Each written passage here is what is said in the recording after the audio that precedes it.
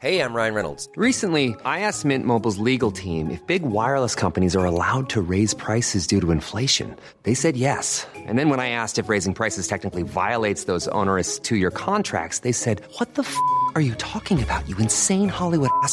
So to recap, we're cutting the price of Mint Unlimited from $30 a month to just $15 a month. Give it a try at mintmobile.com/switch. $45 up front for 3 months plus taxes and fees. Promo rate for new customers for limited time. Unlimited more than 40 gigabytes per month. Slows full terms at mintmobile.com. The Science of Sports podcast with Professor Ross Tucker and sports journalist Mike Finch. Coming up in this episode. We have to estimate, which is the same situation we've been in since 2009. So I'm reasonably confident in saying that Pogacar did that climb at 6.65, 6.7 watts per kilogram for the 16 minutes and 10 seconds of the climb. The real breakthroughs that pull the curtain back are not coming from anti-doping, they're coming from police.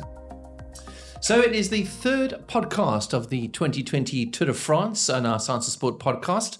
And I have a little clip I want to play, which was part of our first podcast that we did 2 weeks ago. And here it is. So just remind us what your podium was. My podium, I didn't give you a podium, but I will now. I'll give you Pogacar, Bernal, Roglic as my top it's three. The same three people, but the order's different. So I'm putting it out there. Right, so I want to claim that as a victory for the non-scientist in this Science of Sport podcast, Ross. Tell us why you really chose Pogacar at that moment, please. Well, I have to admit that I chose him largely because you chose Roglic, and I couldn't choose Roglic myself because there would be no fun in that.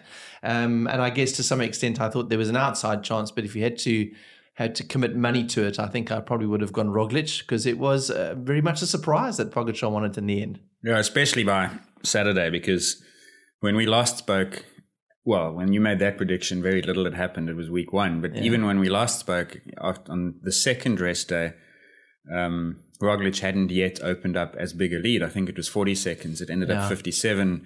And your pick was looking less and less likely the closer we got to Paris. And then all changed on Saturday. It was quite an extraordinary day, I think. I thought Pogacar could win that time trial, but I didn't think he'd win it by even 15 seconds, let alone 57. I thought that Roglic, because he had the last guy advantage, he'd be getting the splits and the gaps to Pogacar. And I figured that in the initial, especially in that first period up to that first intermediate time check, which I think was at about 11K, I figured he'd be happy to concede a few seconds because Pogacar was going to go out hard and Roglic could measure his effort maybe a little bit. Yeah. Okay. Which is normally what happens when the yellow jersey goes last and can do that. Yes. We've seen it in the past. And the guy chasing him has to go for it. And there's more chance you're going to go too hard than not hard enough. Yeah. So I figured, okay, Roglic has lost. Okay, that was a bit more than I thought, but I figured he'd claw it back between the first and the second intermediate time check, and he didn't. So that was concerning. And then getting to the bottom of the climb, I think he had 26 seconds. And now you've got a bike change, you've got all those spectators. You wouldn't want to leave anything to chance or a technical, a slip chain or something. So at that point you think, well, this is not a good day. Roglic this is not going according to any plan. And then the moment he got on the climb, he just did not look like Roglic had looked for 3 weeks. He wasn't catering. I mean, cratering. He wasn't imploding. No. And even the numbers we saw afterwards, estimates that they are acknowledged, still had him climbing at 6, and presumably he was at about 6 on the flat roads, also coming in. So it wasn't as though the guy just had a meltdown like some people in the past have had, but he just didn't look. I'd gone cycling with a friend of mine, Richard, that morning, and we were commenting that Roglic has looked so in control, and he looked so compact and so solid on the bike. And for the first time, he looked like he was spinning and inefficient. And sure enough, that gap got smaller, and actually in the end, it wasn't even close. No, and I think the timing was the thing that got to everybody. One of the discussions we're going to have today is I had the chance to talk to the head of the medical team for the UAE team, Jeroen Swart, who is a South African based here in Cape Town. And we're going to be talking a little bit about what he told me this morning. But one of the things he told me was that when they were looking at that morning, where there was a possibility of Pogacar winning overall, they felt that it was absolutely a good chance because they'd seen that in the past Roglic hadn't done well in the last half of the race. Even though he'd done well on the climb on the Wednesday, there was a vulnerability with him on the third week of the Grand Tour, which is what Chris Froome had actually said, that he predicted that Roglic was going to battle in the last week of the Tour. He might have only battled in the last 3 days of the Tour. Well, 30 Ks of the Tour, really, because on the day that they went over and they finished, remember there's that dust section. They didn't finish on it, but they went on that gravel section. Yeah, he was going. He actually looked like the strongest guy in the race, and he thought, okay, he's actually got this right. Because yes, True. He has in the past stumbled at some point in a 3-week stage race. Mm. And if there was a doubt, and I mean, I know like now we're Captain Hindsight sitting here, if there was a doubt about Roglic, it is that everyone has a bad day in the Tour de France. I mean, you're not going to ride for 21 stages and feel fantastic all the time. And his bad day wasn't dreadful, but it was bad enough that his 5% underperformance, coincident with some other guy to being 5% more than anyone maybe thought was possible. Yeah. Suddenly you've got this massive swing, and that changes the entire complexion of this discussion. Because I figured we'd sit here, talk about the Col de la Loze and the climb up and that, how interesting that was and so on. And now it's almost an afterthought. It's like it didn't even happen.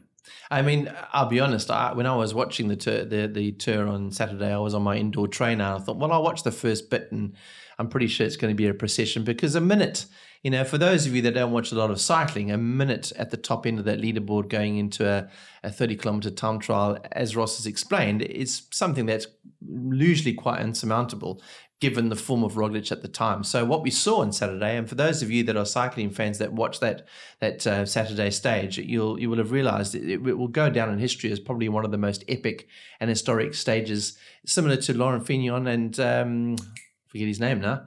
Le Monde back in 1989 when Le Monde beat him by 3 seconds in the final time trial in Paris. So it was one of those classic moments where I think we'll look back in the history of the Tour de France, and that will be one of them. Yeah, and there was a while that it looked like it could be as close as that. And in the end, Roglic, I mean, he fell away by 3 seconds a K in the last 5 or 6 on the climb.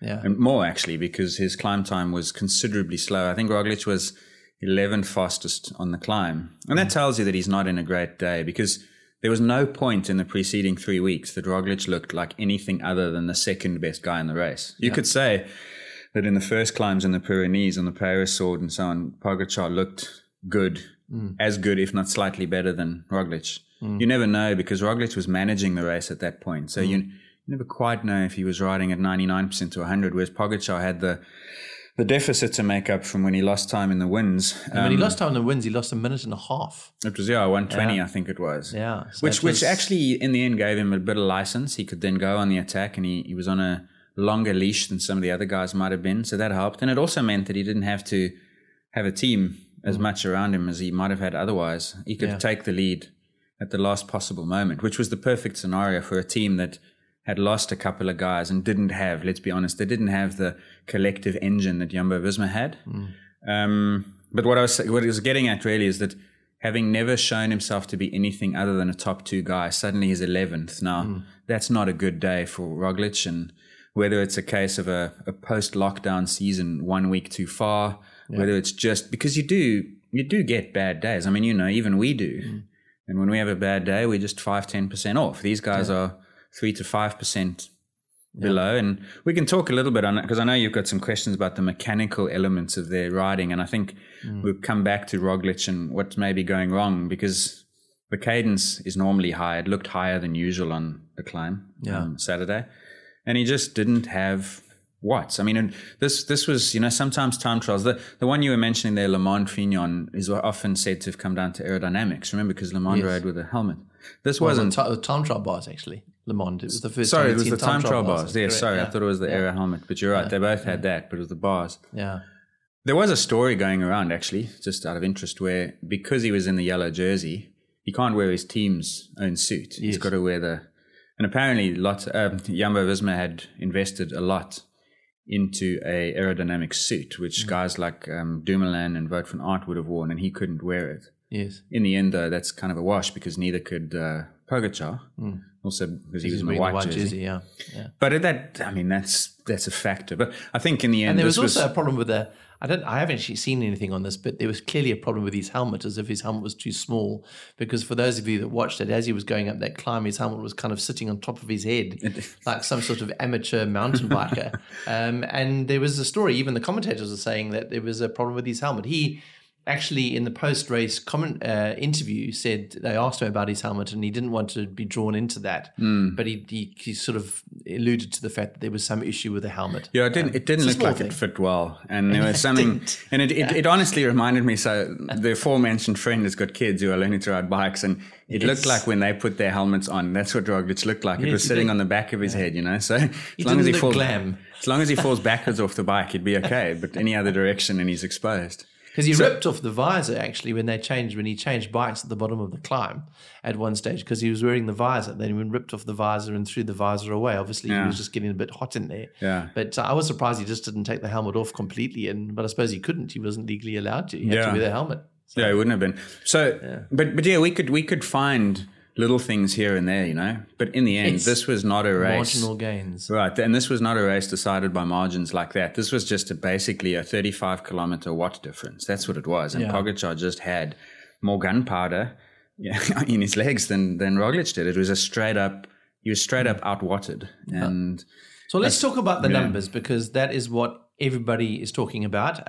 What we do know is that Tadej Pogacar, I always get his name wrong. Pogacar, which actually is the correct spelling, the correct pronunciation. When I spoke to Jeroen this morning, I asked him how you say his name, and is Pogacar. Try again. That's Pogacar. I'm getting it wrong again. Pogacar. No, it's not. It's Pogacar. That's right. Pogacar. Okay. It's Pogacar. Sorry. Now I'm getting myself confused. My apologies. It's Pogacar, and I'll never say Pogacar again. That's the last time. But one of the things that we know is that he didn't have a power meter on his bike. Yeah. Jeroen was saying that the reason, he wasn't sure why that had happened, but he suspects it's because the bikes were changed as they hit the bottom of that climb. So he went from his time trial bike onto the climbing bike. We know that, for instance, the equipment that the team from UAE uses is a Stages equipment where they have a sensor, a power meter sensor on the actual crank arm. And I know that in the past that has been an issue for some of the professional riders, purely because those carbon crank arms don't work as reliably as if you've got an aluminium one. So there are issues in terms of reading. So potentially there was a reading issue. But we know he didn't have a power meter on, which doesn't give us, there's no power file that exists that we can't get hold of. It just doesn't exist. But what do we know about his power and his watts per kilogram during that ride? Well, we have to estimate, which is the same situation we've been in since 2009 and before. I only used 209 because that's when I started to look for this stuff in the first place, as I've said in our previous Tour de France wrap-ups. So the estimations are really the best we can do. You can, and the problem with estimations is inaccuracies, because the estimate is based on the speed of the climb. And so there are different ways you can do this. There are calculators available online which allow you to enter the gradient, the distance, the time, and then they'll calculate, well, how much energy did it cost you to get from point A to point B given those input parameters. So in this case, we have a 5.8K climb with 505 meters vertical and 8.7 kilometers distance. That's the Strava segment, by the way, that I've been using. The trouble with that is that if you have a headwind or a tailwind, then your performance, i.e. what's on the stopwatch, changes even at the same power output. So tailwind blows you up faster, headwind slows you down. And as a result, you would overestimate the power for a tailwind situation and underestimate it for a headwind situation relative to what it actually should have been. So these things are fraught with difficulty. And that's why no matter what method you use, there's another one called VAM, which is what we'll get onto now. They've tried to correlate when because some riders make their data available, and I've got a few to talk about here. And you can correlate the VAM estimation to the actual, and you can say, okay, how well does VAM predict? How well does VAM predict power, or vice versa? What's the association? And do you want to give us an explanation of VAM quickly? Yeah, so VAM is vertical ascent meters. So if you're on a 1 kilometer climb per kilometer, let's say, and it climbs by 100 meters, so point B finish line is 100 meters vertically higher than point A. That's a 10% gradient. If you climb that in in say 3 minutes, you've climbed 100 meters in 3 minutes, which means per hour, you'll climb 2,000 meters. And that's the VAM. So it's how many meters do you change vertically in 1 hour. Okay. Useful when you go hiking, because you know that the summit that you're trying to get to is at, 3,150 meters, and you're starting at 2,000. So you know you've got 1,150 meters to go. Yeah. And you can count them down as you suffer up the altitude climb there. Yeah. My VAM this morning was 450, I think, in one of the climbs. I was pretty impressed with that. Yeah. So, okay. So let's contextualize that. So you can go to Strava and you can find Saturday's time trial, and you can find that segment on the final climb, 5.8 Ks. And you will find that most of the elite guys are riding between 1,400 and 1,800 meters per hour vertically. So VAM obviously depends on your speed on the climb and the gradient. So if there's a steep gradient and you go fast, you're going to have a super high VAM. If there's a gradual gradient, no matter how fast you go, your VAMs are lower. Yeah. Makes sense, right? Yeah. So the VAM, as I say, for the elite guys, Pogacar on Saturday was at 1,800 odd meters. I think it was 1,827. I'll tell you exactly. That's for that climbing segment. Yeah, so for his last 5.8, 1,873 meters per hour. Now, what an infamous doctor in cycling came up with is a formula that allows you to estimate the power output based on the VAM. Ah, yes, Dr. Ferrari. Yeah, the infamous Ferrari. Lance's coach, now serving a life ban. Most cycling listeners will know the name. And his formula was basically that you take the VAM and you divide it by a gradient factor, which is 2 plus the gradient of this climb, and then you can convert that to a watts per kilogram value. Okay, so if we do that for Pogacar on Saturday with that VAM and the gradient on that climb, you get 6.5 watts per kilo. The problem we've got now is we don't know how accurate that is for the conditions on the day. So again, unless you've got direct power output data, and even then, as you've alluded to, sometimes that's not even reliable. Yeah, you can't base everything on an estimate. But what we can do, and what I did was, I went on Strava and I found 15 cyclists who have uploaded their power output data. So, for instance, Leonard Kamner rode the climb in 17:38, which is a minute and a half about behind Pogacar. He's told us that his power on the day was 402 watts. That's his measured value. Thomas de Gent rode it in 1801 at a power output of 415 watts. Connor Swift has data. Winner Anacona has data. Nicholas Roche has data. At 1952, he did it in, and that's 369 watts for him. So what I did was I worked out... And that's for the length of that last bit of the climb. This is the 5K. It's the Strava segment of that climb, yeah. So what I did was I worked out what their actual power output was and what their VAM calculated power output was, according to the Ferrari equation. And I looked at the relationship between these. And they're more or less related, but not perfectly. Some guys... it overestimates by 2 or 3%. Other guys, it underestimates by 2 or 3%. But on average, for all 15 guys that I've looked at, the error is 1.2% underestimate.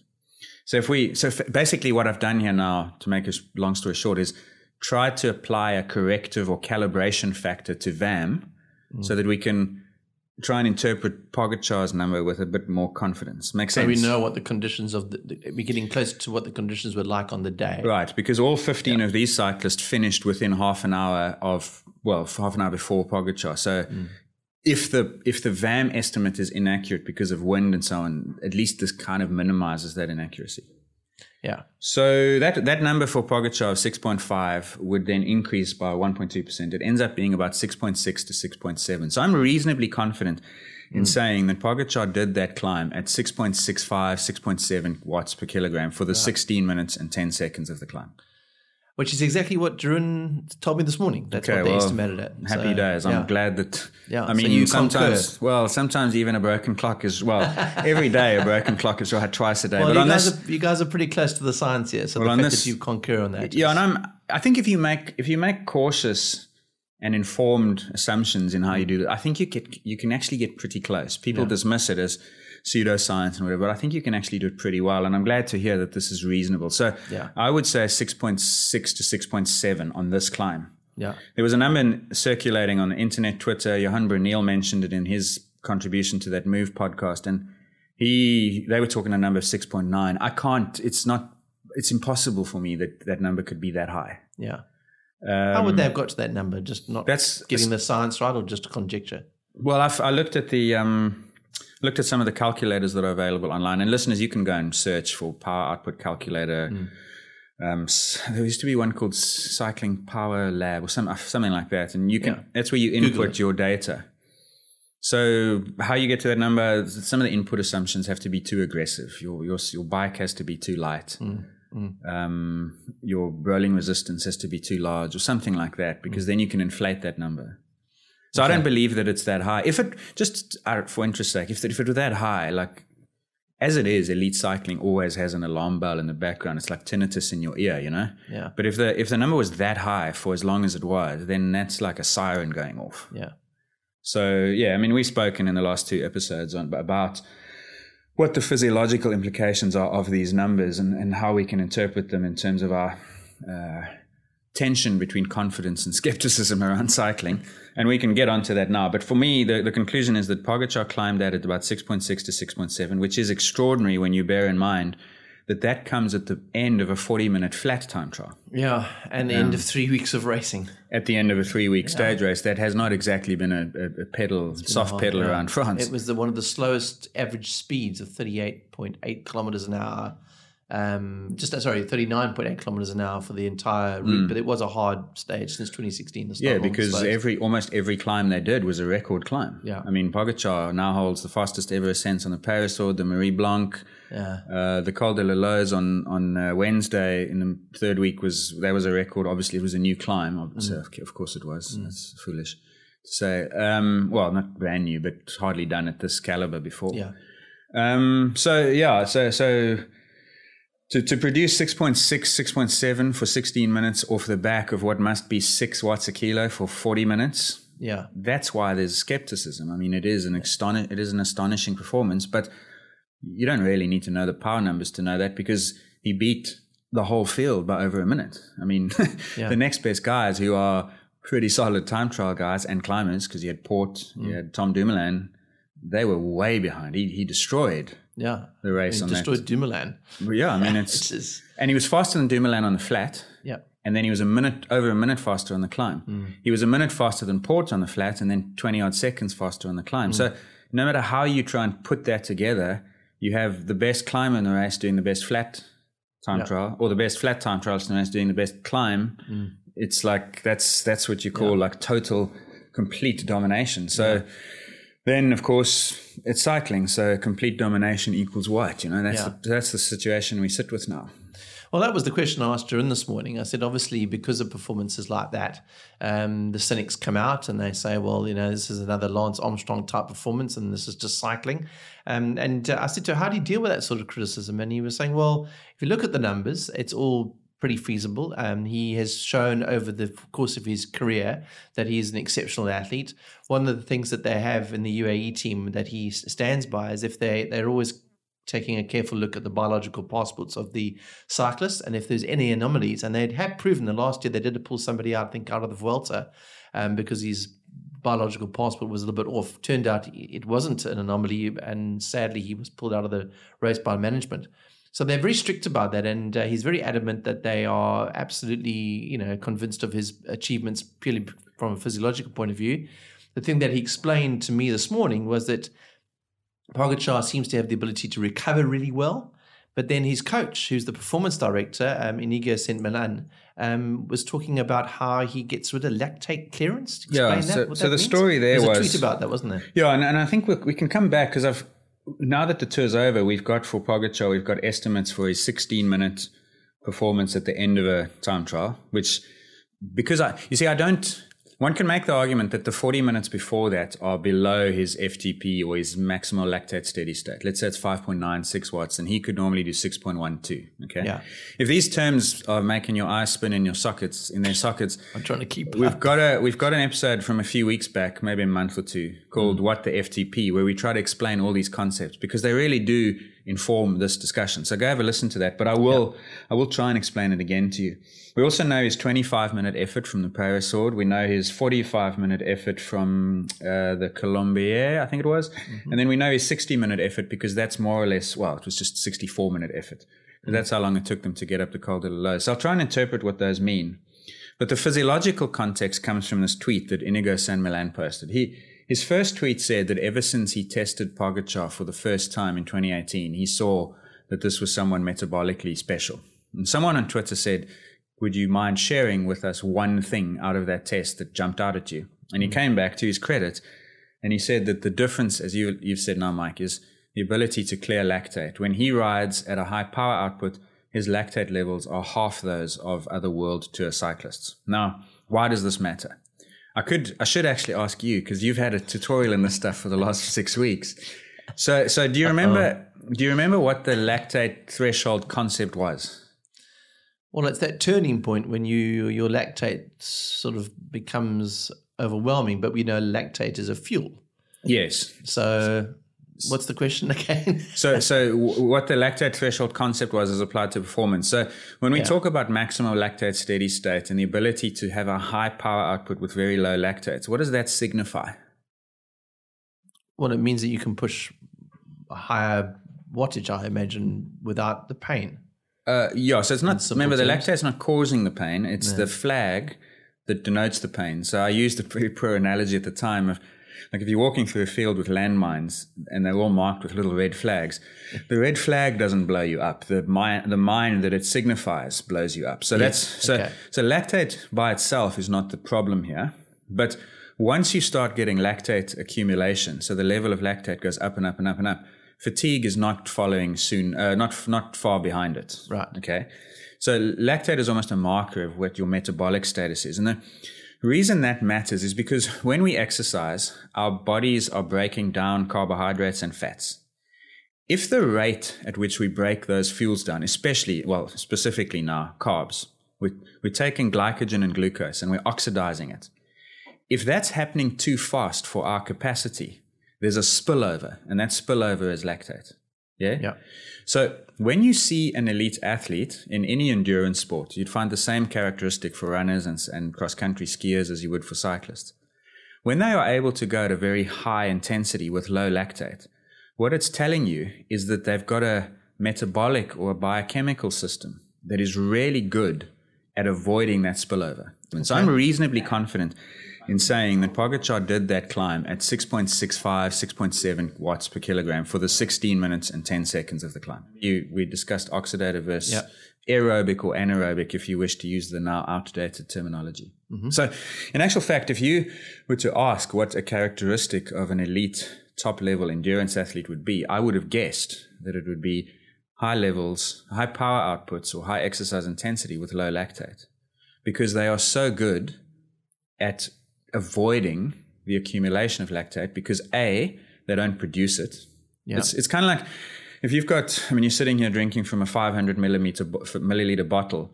If I try and fill that bottle at 1 liter per minute, within 30 seconds, there's spillover. Yeah.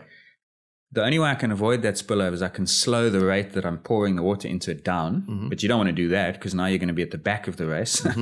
Or I need a bigger bottle. Yeah. And that's what we're saying is that Pogacar has got this massive bottle. So he doesn't get spillover. He doesn't get accumulation of lactate because he doesn't produce it as quickly.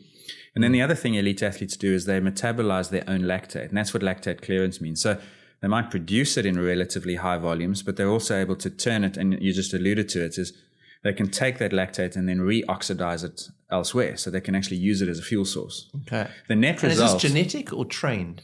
It's both. Okay. And so an element of it is genetics. So genetics would set the ceiling. Some people, irrespective of how much they train, will not achieve the level of lactate clearance and therefore the low lactate levels. And remember, in fact, when we did the FTP episode, I'd sent you an email and I chucked all sorts of acronyms and abbreviations, MCT1s, MCT4s. Those are the molecules that are responsible in part for this lactate clearance and this lactate shuttle. I'm not going to go into detail now. Listen to that if you want to know. Yeah. But the end result is that when you look at a guy like this riding at 400 watts, his lactate levels are very low because his biochemical or his metabolic system is so well equipped to deal with energy flux and demand. Yeah. That he doesn't produce lactate, and as a consequence, he doesn't produce all the other things associated with lactate that then cause fatigue, hydrogen ions, phosphate ions, that sort of stuff. Makes sense. Which means that what Jeroen was talking about, his ability to recover, is then increased? Possibly, but that would be from like an acute effort. Yeah. What I think what he's alluding to there, I don't know, he said it to you, is you've been on the bike for 4.5 hours, the last hour of which was really hard on Wednesday. You got to do that again on Thursday. Friday may be a little bit easier, but it's still you're not exactly sitting on the couch. No. Saturday you've got to go super hard for 57 minutes to an hour. So daily, I mean, you know, I mean, we don't even train at anything like this level, but if you layer 5 or 6 good rides, hard rides, one after the other, by the weekend your legs are knackered. That's because we're not recovering very well. To some extent, and actually, yeah. Like the whole point of doping is to improve recovery. Actually, like testosterone, growth hormone stuff, they accelerate recovery. So it is a key element of performance. So do you think? I mean, just sort of wrapping up the discussion about his physiology, is that a significant enough differentiator between him and the rest, or is it just a combination of lots of things? Conceptually, it's not a differentiator because if you ask anyone in the world who works with endurance athletes, they will tell you that a prerequisite to be an endurance champion is the ability to have a high power output with low lactate levels, because and again, it's not about the lactate, it's about what the lactate says about the underlying biochemistry. This is a person who has an enormous oxidative capacity. They have so many little mitochondria that they can just deal with unbelievable energy demands without the suffocation or the noose of fatigue pulling them back. Yeah. So all of those guys in the Tour de France peloton will have a very high level of that. Certainly the top 30 cyclists in the world will be exceptional. And you would, I don't know what the metric would be, but let's say it's lactate levels. If you took them and you took 1,000 people at random from around the world, they would be clearly different. The question here really is one of magnitude, not concept. Is he that much better than a World Tour cyclist? Now, who's he being compared to? Is he being compared to Jerome Cousin, who didn't finish the hard stage, I think, on the Col de l'Illoz and eliminated out of the time? Because he's a great cyclist. He's a World Tour guy. He was in breaks and he's good. But he's not Bernal. He's not Roglic. He's not pick your winners from the last 20 years, you know? So as a question of scale, I don't know. And that's why it would be cool to know. But the implication of it is that if you can ride at 400 watts with almost no lactate or very low levels, you can ride at 420 before it starts to come up. That sets your FTP. Literally, that's the definition. Your maximal lactate steady state is what's the highest power output you can ride at before your lactate levels start to go up and fatigue follows soon after.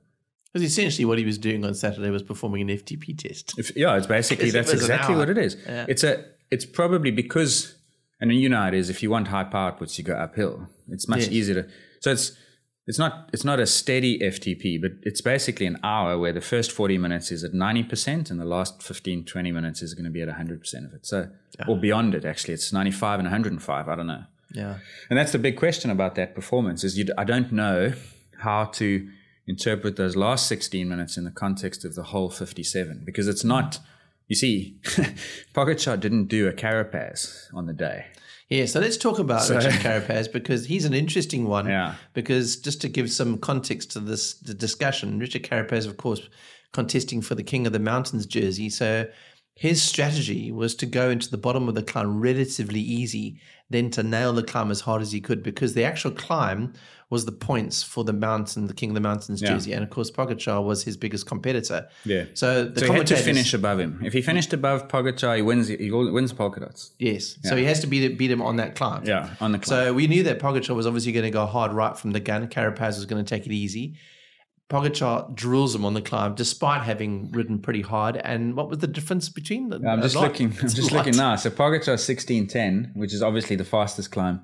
Carapaz manages to do the 7th fastest climb in 17:22, so 1 minute and 12. Yeah, and Carapaz, by the way, when we say he went slowly to the bottom, he was the second slowest guy in the whole race. So he really was taking it easy. I mean, it's not like he's not riding at 2 watts a kilo, but he's probably going 4.5. Yeah, which for these guys is like steady warm up material. Yeah, and then he's thrashing it for 17 minutes, and he's still getting buried by 1 minute. Absolutely, it's amazing to think. I know. And we were actually sitting there WhatsApping each other on Saturday saying, I wonder if how Carapaz is doing. But it wasn't even close. Yeah. Pogacar was on, and he was on every part of that route. So, I mean, imagine Carapaz had to go hard from the beginning. I mean, he how much, and this is what I don't know, is how much would Carapaz have paid on the climb if he'd had to spend more on the flat? Yeah. So let's say he'd gone 30th fastest instead of 149th. I don't know how many guys rode that stage.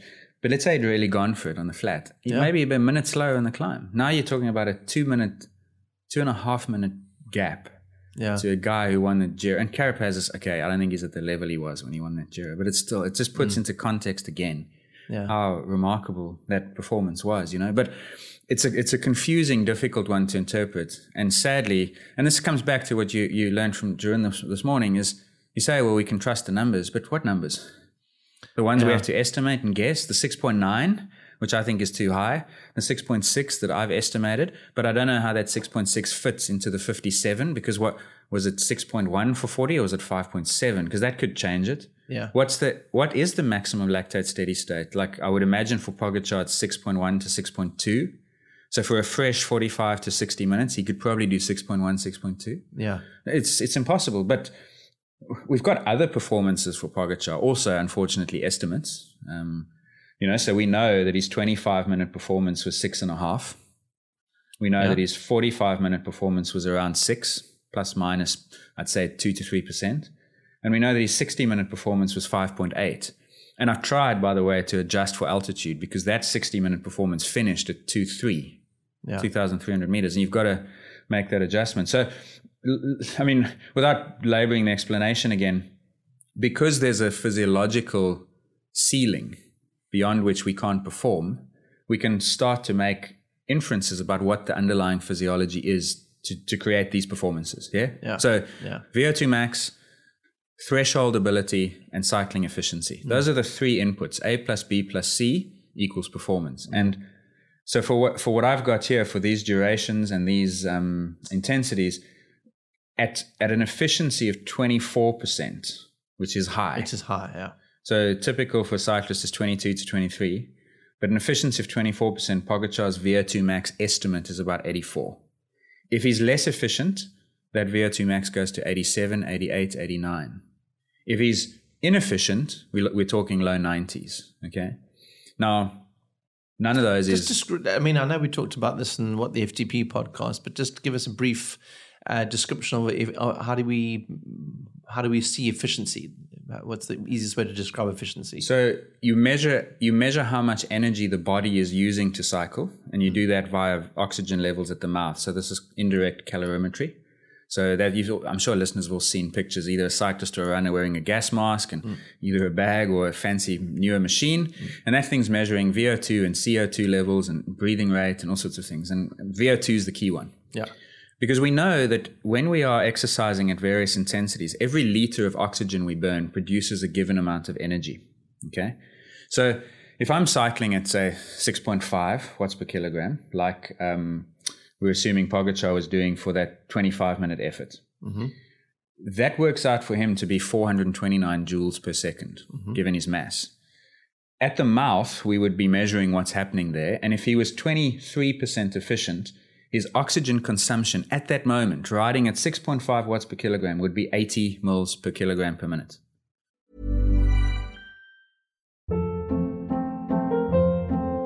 Hold up. What was that? Boring. No flavor. That was as bad as those leftovers you ate all week. Keke Palmer here. And it's time to say hello to something fresh and guilt-free. Hello Fresh. Jazz up dinner with pecan-crusted chicken or garlic butter shrimp scampi. Now that's music to my mouth. Hello Fresh. Let's get this dinner party started. Discover all the delicious possibilities at HelloFresh.com.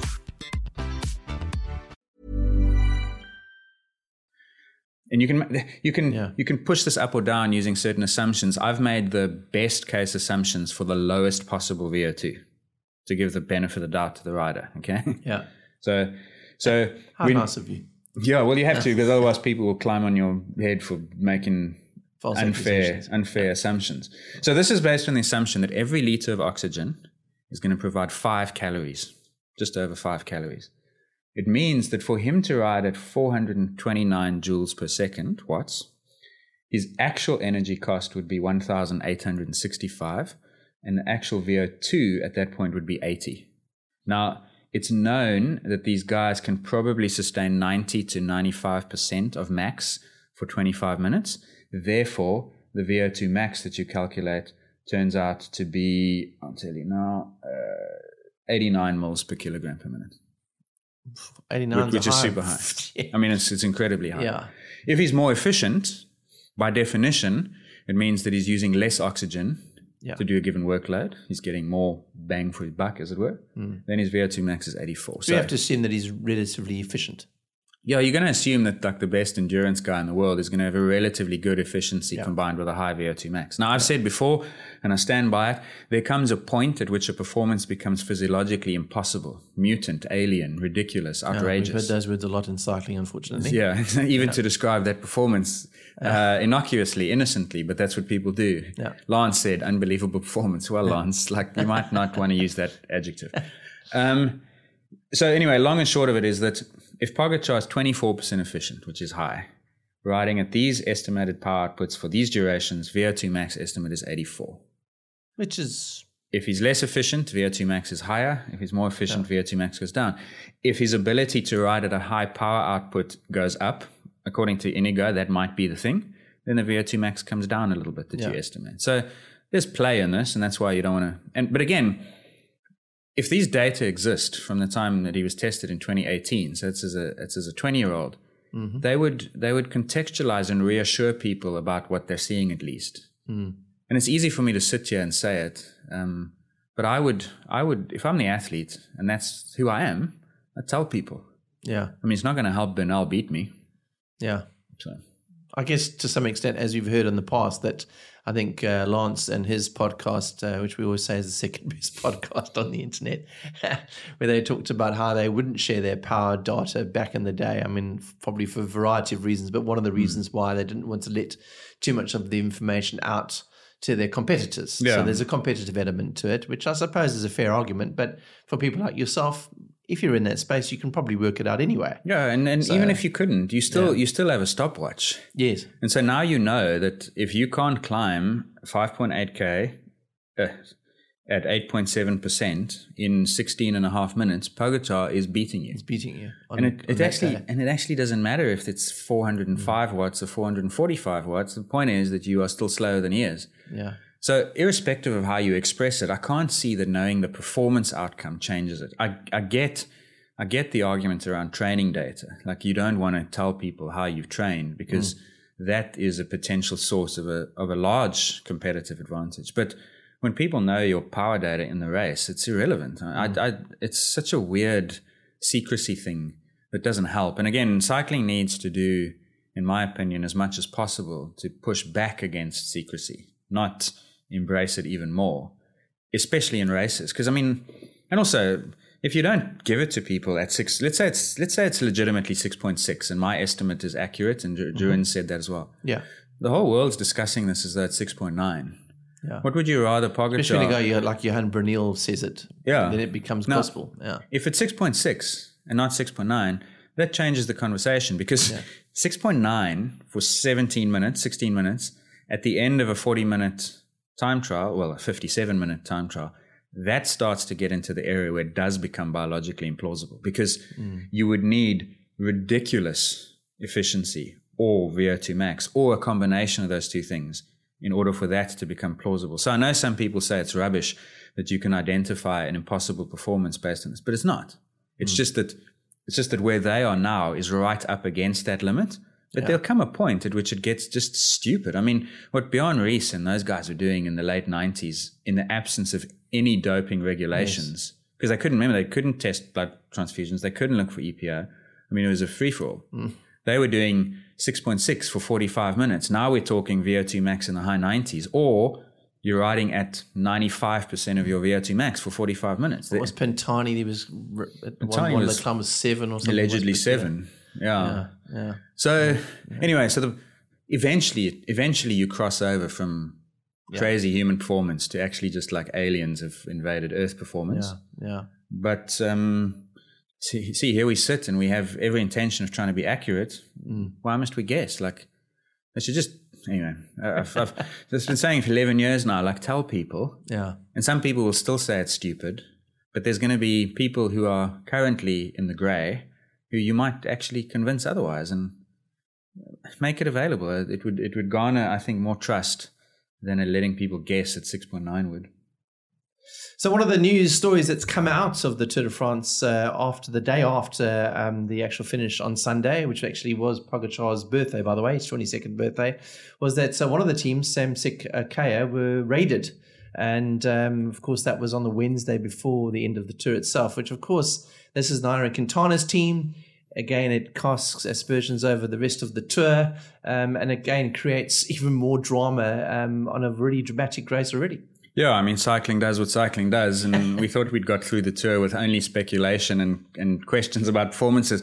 But as I've been at pains to point out for 2 weeks now, we can discuss these performances and we can talk about what they mean and why there's doubt and suspicion. But the number, whether it's 6.5 watts a kilo or whether it's an implication at 84 mils per kilogram of oxygen, those things by themselves don't really grow the doubt. But what grows the doubt is this stuff. So, and this has been ever present for cycling from when I started watching it in the 90s, and then we had Festina, then we had Lance, then we had Landis, then we had Operation Puerto at the same time as Landis. We've got Operation Adelas going on in a trial right now. You and Jeroen were actually, just as a complete side story, you and Jeroen were actually not involved in Operation Puerto, but you were supposed to be there to look after Jan Ulrich at the time. The Operation Puerto happened, and you guys just basically rode around Europe for the next few weeks because you couldn't be at the Tour. We got spat out of our first shot at it. So Jeroen's made it there. I never did, and I don't think I ever will. But the story was that Ulrich used to come to Cape Town every year with his team to train in the summer, our summer, their winter. And he came to the Institute in 2005 towards the end of the year. Sports Science Institute in Cape Town. Yes, thanks. Yeah. And we started doing some work with him. We tested him, and they were sufficiently impressed to invite us to come join them. So we flew out separately, but we were going to meet the team on the first rest day in Po. Yeah. And we'd booked our flights and everything. And then literally like 2 days before, I forget, but the whole team had been kicked off because of the Puerto scandal with Fuentes, and Ulrich was implicated in it. So we had this trip booked, and I was like, well, I'm just going to go and have a holiday. And I just didn't even... I ended up following a little bit of the Tour. I saw the Alpe d'Huez stage where Landis lost time. I saw Landis's superhuman effort to win that yellow jersey, but mostly I just ended up drinking beers in French pubs with Australian backpackers. Thanks to Fuentes. And you rode around with Jeroen a bit, didn't you? No. We ended up going our separate ways because he had lots of mates who were following the Tour, and I just said, well, I've seen a lot of the places because I'd done the Tour in 4 and 5, and I thought, well, let me just do this as a holiday. So that was my. So anyway, going back to this Samsic team. Right. I mean, the thing is they have been raiding their hotel rooms, but they probably had a pretty miserable Tour. So they obviously, if they were guilty of something, they were taking the wrong stuff. Well, and whatever led to the police raid wasn't their performances, that's for sure. So that must have been you can only imagine it's a tip off. Yeah. And it's interesting then the police get involved, and we don't know what the outcome of the raid was anyway yet. I don't even know if we will. Apparently I read this. I can't even remember it. But Quick Step were raided last year. Yeah, I don't even remember that. I don't remember that. No. But it's a kind of like it's like a shadow that cycling has, and you can never escape it.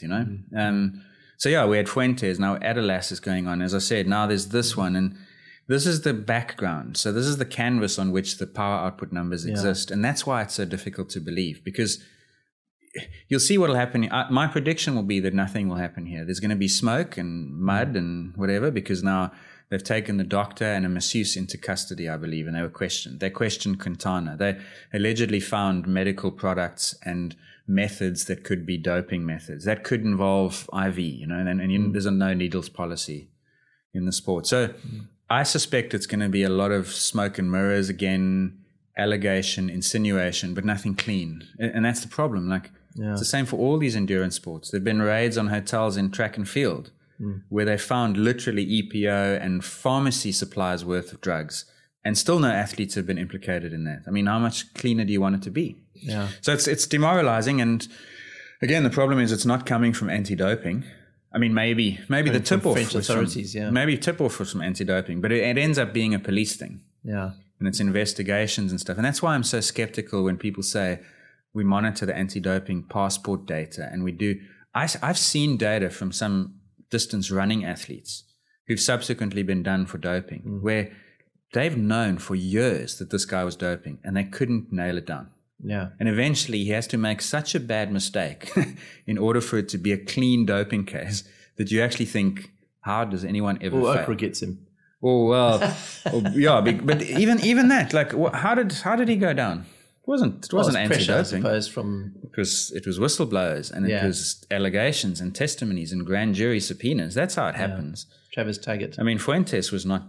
So anti-doping contributes. I don't want to pretend like it's non-existent, but the real breakthroughs that like pull the curtain back are not coming from anti-doping. They're coming from police and financial.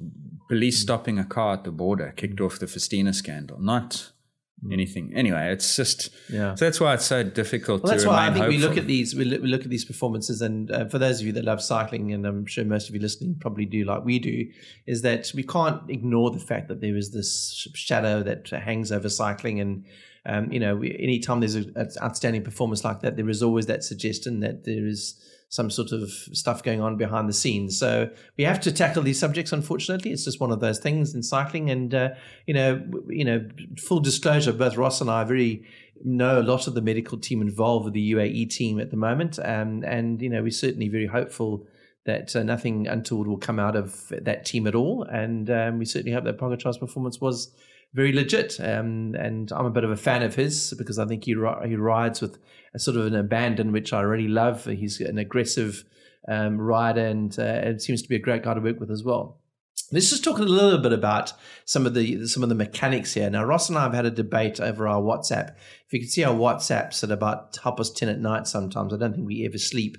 I was throwing out the idea that Pogacar was first of all taller, which he isn't. He's actually a centimetre shorter than Roglic. Funny that actually, because I also would have thought he was. I thought he was too. I thought he was a tall guy. He's not. Yeah. I was throwing out the idea that because he had maybe potentially longer legs than Roglic, that the climb suited him because he could push out more power, and he was clearly going up that climb at a slower cadence than Roglic was going up, which then fed into my theory that a power climber like Pogacar was more suited to that climb up La Planche de Belfi. So is there any... First of all, I sent you a couple of studies by the British Journal of Sports Medicine. Unfortunately, they were from 1989 and not many people are in them. But is there any basis for looking at a power climber who's riding at a slow cadence versus somebody that's a high cadence rider? Because in the days of Lance Armstrong, everybody was talking about high cadence.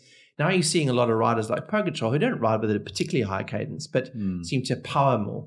Is there any suggestion that one is better than the other, or does it just seem to be style now? Well, I think, okay, so like I said, I also thought Pogacar was taller. He's not. So your theory that he might have longer limbs might be the reason why we both thought he is, because you do get guys who are just like elongated in the limbs, distal elongation. And that is actually a quality that distance runners have to have. It's almost a prerequisite to be a world-class distance runner, is you have to have disproportionately long legs relative to your torso. Whereas, interestingly, to be a good swimmer, it's the other way around. You want short legs and a long torso. And so David looks like some sort of cartoon character because his legs are quite short. Really. Yeah, it looks like a human stretching cautionary tale, but only on the top half. Whereas, so David Epstein, we've spoken to on the pod, wrote the best sports science book you'll read. It's called The Sports Gene. And there's a chapter in that book in which he discusses body types in sport. And I actually contacted him when you asked me, because I thought, well, let me go straight to the expert here. And he dug up a whole bunch of stuff and sent them to me, but there's so much, I haven't looked at it yet. But in his book, he tells the story of Phelps and Hisham Al Garouche, who's the world record holder in the mile. Apparently they wear the same length pants, even though Phelps is something like 18, 20 centimeters taller than Al Garouche. So whatever height difference they have is entirely because Phelps has a long upper body. So you've got long upper body, short legs as the swimmer, short upper body, long legs as the distance runner. So you're certainly born to do certain things. The constraint in cycling is the pedal, the crank. So you've got this revolution thing. And there's a trade-off between longer cranks and faster pedal speeds. Right. So in order to achieve, so longer cranks require faster pedal speed in order to move 360 degrees. It's like being slower pedal speed, surely. If you've got longer cramps, you're pedaling slower, are you not? No, because you end up doing that, but to have the same cadence. Right. So it's like if I was running on the inside lane of a track and you were running on the outside, you're the long crank, I'm the short crank. If we both have to complete the lap in 1 minute, you actually have to run faster than me because you got further. It makes sense. Okay, right.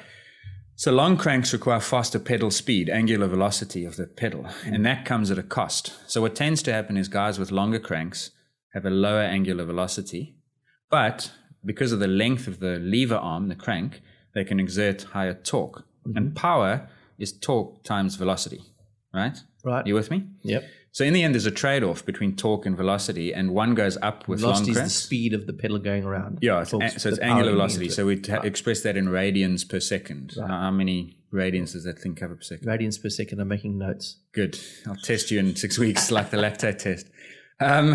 So where was I? So there's a trade-off. Yeah. Longer cranks, higher torque, lower angular velocity. Right. Shorter cranks, lower torque, but better angular velocity. So in the end, there's actually not much evidence that like crank length makes a difference.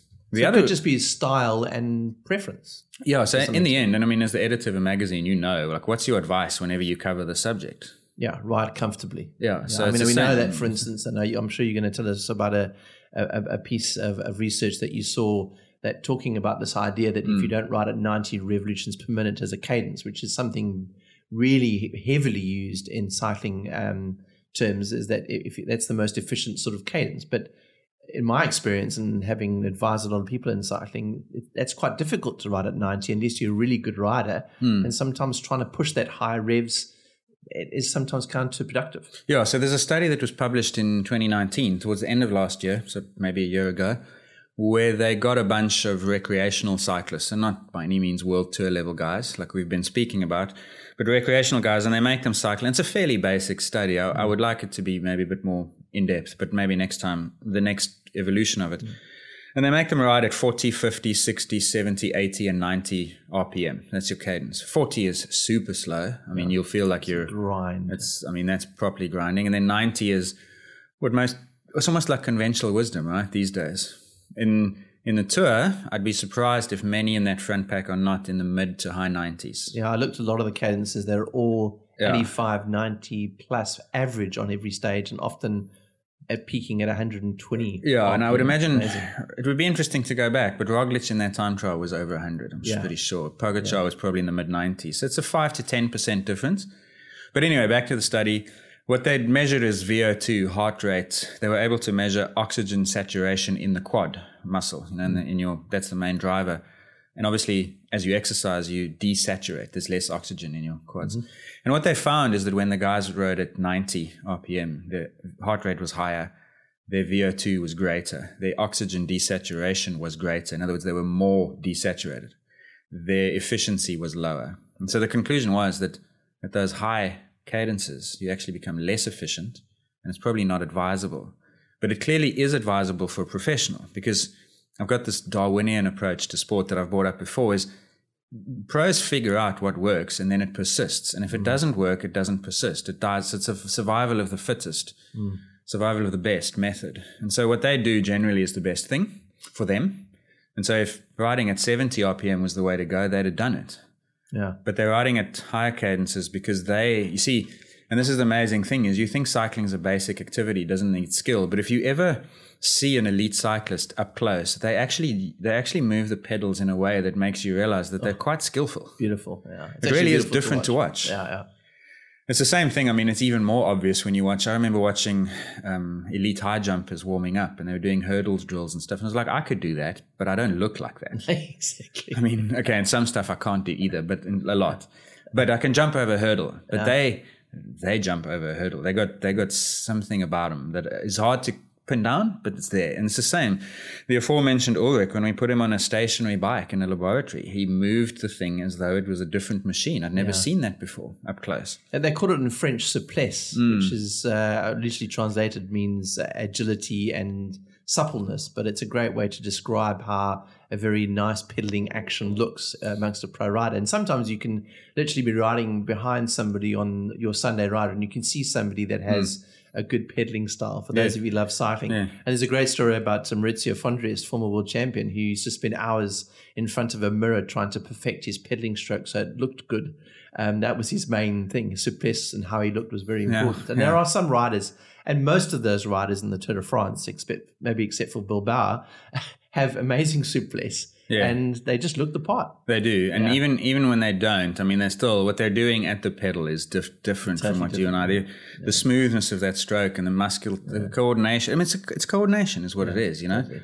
And again, it wasn't just that trip, but on my eventually ill-fated trip to France in 2006, I remember sitting on Alpe d'Huez waiting for the race to come through, and all the recreational guys are riding, and every 100th guy, doesn't matter how slowly he's going, you can say that guy or that woman is good. Yeah. And it's not because of how fast they go, it's because of how they look doing it. Yeah.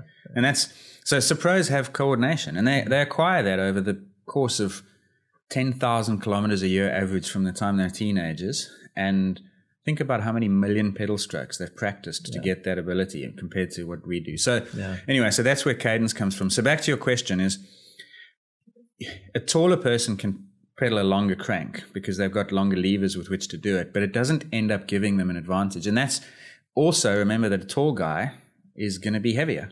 You can't get length without mass. With that one. And right, because you're 192 and 95 kilos. Yeah. So with elongation comes mass. And so we know that cycling mass is the enemy. So it's not a surprise that everyone in the top 10 in that, okay, Dumoulin's probably the tallest. Wout van Aert's pretty tall. He's a fat guy at 77 kilograms, old Wout van Aert, isn't he? Relatively speaking. And that's heavier than Lance. Yeah, and that's, again, not to drag it back to where it came from before, but that's where now you got a guy who's that big, that tall, low altitude native, and we're in the altitude on the heavy climbs over 20 Ks at 8-9%, and he's shelling climbers. And everyone says, well, how's this? This defies what we think we understood about cycling. And that's part of the problem, So it's the skinniness, it's the power despite the mass and the skinniness of some of the... Anyways, so... I'm going to ask you to finish off with your sort of 3 takeouts from this year's race. But before we just go there, let's just talk about the young riders. You've mentioned Wout van Aert now. A classics rider, unbelievable domestique on the climbs, winning stages. I mean, he had probably the best start to a cycling season in the history of cycling. He won a whole bunch of races before the Tour de France itself. Yeah. But there are this new generation of athletes coming through. Do you think we're ever going to see the Froomes and the Geraint Thomases coming back, or are those days over now? No, I mean, I say no, but I mean, Thomas might win the Vuelta, but it's not a strong Vuelta this year compared to what we've seen now in the last 3 weeks. But I can't see that. I think that we're clearly at a generation watershed now. Yeah. And the new generation is younger than any generation before, which in itself is interesting. It's one of, and you said, I mean, this is one of my 3 scientific take-homes or key let's go stories. Let's go with that first one then. Well, the first one we've covered is the doping question, like this trust, the cynicism, the performance, which is always the thing in the Tour. I love doing it. It doesn't clarify anything really, but it's cool. The second one is the young rider thing. So it's interesting because the conventional wisdom in cycling was that you had to earn your stripes. Not your rainbow stripes, but you earn your colors, and then that took 4 or 5 years. You'd come into a team as a young 20, 21-year-old. You'd ride some of the smaller races. They wouldn't throw you into the Tour till you're 24, 25. Then you'd be a young rider. Mm-hmm. You'd earn a couple of Tour de France. Competition. Exactly, at that cutoff. Yeah. You'd earn your sort of experience and your Palmares in smaller races. You'd get a couple tours under your belt finishing in this second half of the race. You'd ride the bus every day on the climbs. And by the time you're 28, 29, you could start maybe looking. That was always the formula. Now you've got guys, Hershey, you've got obviously the race winners, the second youngest guy ever. Yeah. And I mean, the last one's 1904. It's crazy. You've got, you mentioned Van Aert, you mentioned his teammate was Sepp Kuss, young guy, first Tour. Yeah. Carapaz is relatively young, isn't he? 23, 24? Yeah. And Lopez was the second guy on the young rider classification. I mean, so now you've got guys in their first tours or second winning not just the white jersey, but the whole thing. Being the key domestiques. So something's clearly different, and it's interesting to wonder what that is. They have a jersey for the old category. Yeah, they're going to have to replace it. Like who's the fastest 32-year-old or something? Between Port and Valverde. Yeah, well, you're going to have a 75-plus jersey for Valverde or something. Yes. So it's really interesting to wonder why that is. And I think part of it might be, and I've got this theory always in anything in sports, it takes 4 or 5 generations to change something. Because the first generation, it starts to change. They stuff it up usually. The second generation, it starts to take hold. The third generation figures out how to do it. And by 4 generations, it's embedded. Yeah. And I wonder whether if we go back, because a generation for me is 6-7 years. So if we go back 30 years, that's 4 gens, 1990. That's probably where the intellectual capital in cycling started to change, because it suddenly got professional. There were more races. The teams expanded in size. There was more data collected in the race, heart rate initially, power output later on. And I suspect that data has accelerated development, because now a young rider doesn't need to learn from 6,000 kilometers of racing. He can learn in 600 Ks what he might have learned in 6,000 before, because the intensity and the volume of quality information that he gets is so much greater. Just pop onto Zwift and see what his average wattage is. Indoor riding. I mean, these guys have never had the opportunity to learn so much so quickly as they do now. So plus there's more races. They're looking after the guys, I think, better in teams, because they now recognize their assets. Like it's a business now. And so if you're paying a guy $200 a year, you better keep him healthy and look after him. So someone's paid now to manage that data and develop the guy. So the only thing really that has to be acquired over time is now tactical nous and skill. That's the one thing data can't always help you with.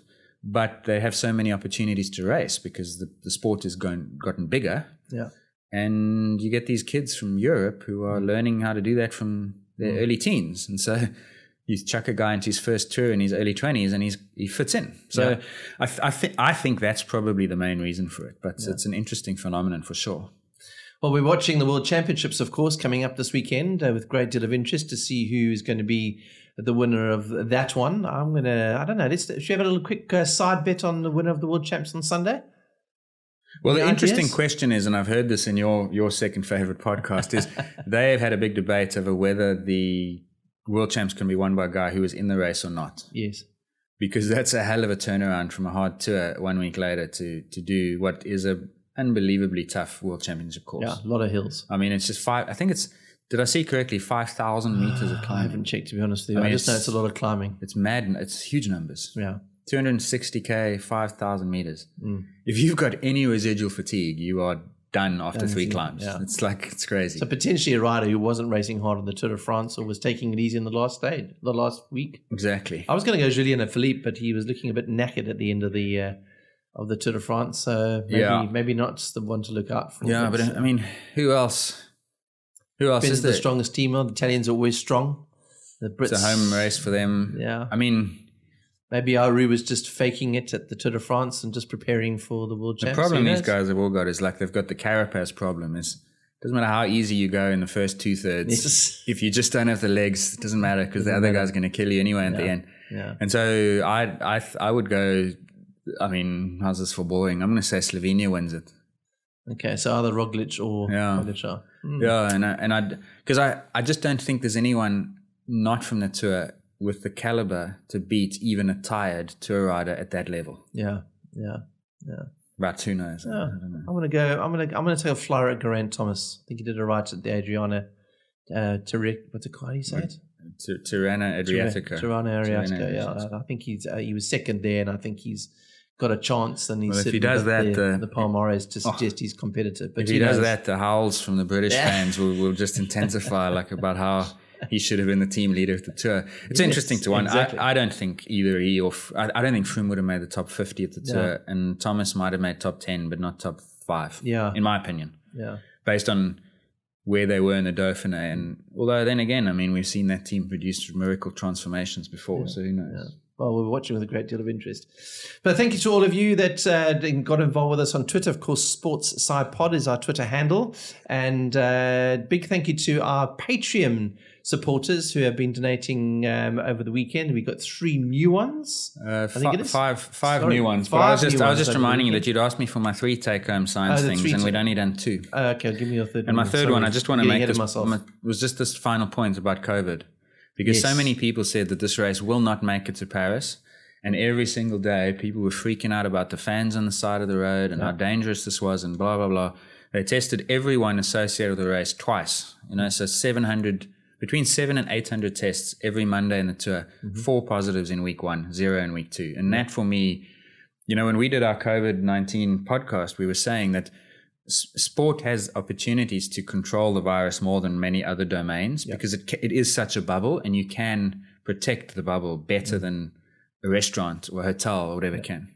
And I think the Tour proved that. And obviously they took major precautions to defend that bubble, and we saw a lot of that. Some stages without fans, the masks on the podium, no handshakes, all the interviews. But it shows that it can be done.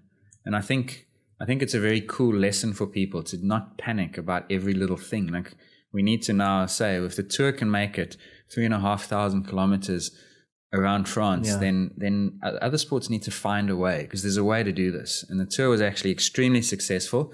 ASO did a hell of a while to get it done. There's a few things that you could argue with, but let's say that this was a COVID-19 success story. Yeah. Well, chapeau to the organisers for sure. And I'm glad that we only had to talk about it for 5 minutes every 2 weeks, and it wasn't the talking point. And I hope, and I expect that will be the same thing. And remember, France wasn't exactly dormant with respects to this disease. I mean, they were having a spike in cases, and yet still you can do this thing. So let's hope the Vuelta and the Giro get the same success, and then move on. Like, let's get sport back now. Yeah, it was certainly a relief to see the Tour de France happening this year. And for those of you that enjoy cycling or any kind of endurance sport, it's lovely to see the return of it on our TV screens. And if you were able to watch it on the route, even more amazing that must have been. But until next time, from us, it's goodbye. Thank you for listening to the Science of Sport podcast. Follow us on Twitter @SportsSciPod and on Instagram @Science of Sport Podcast.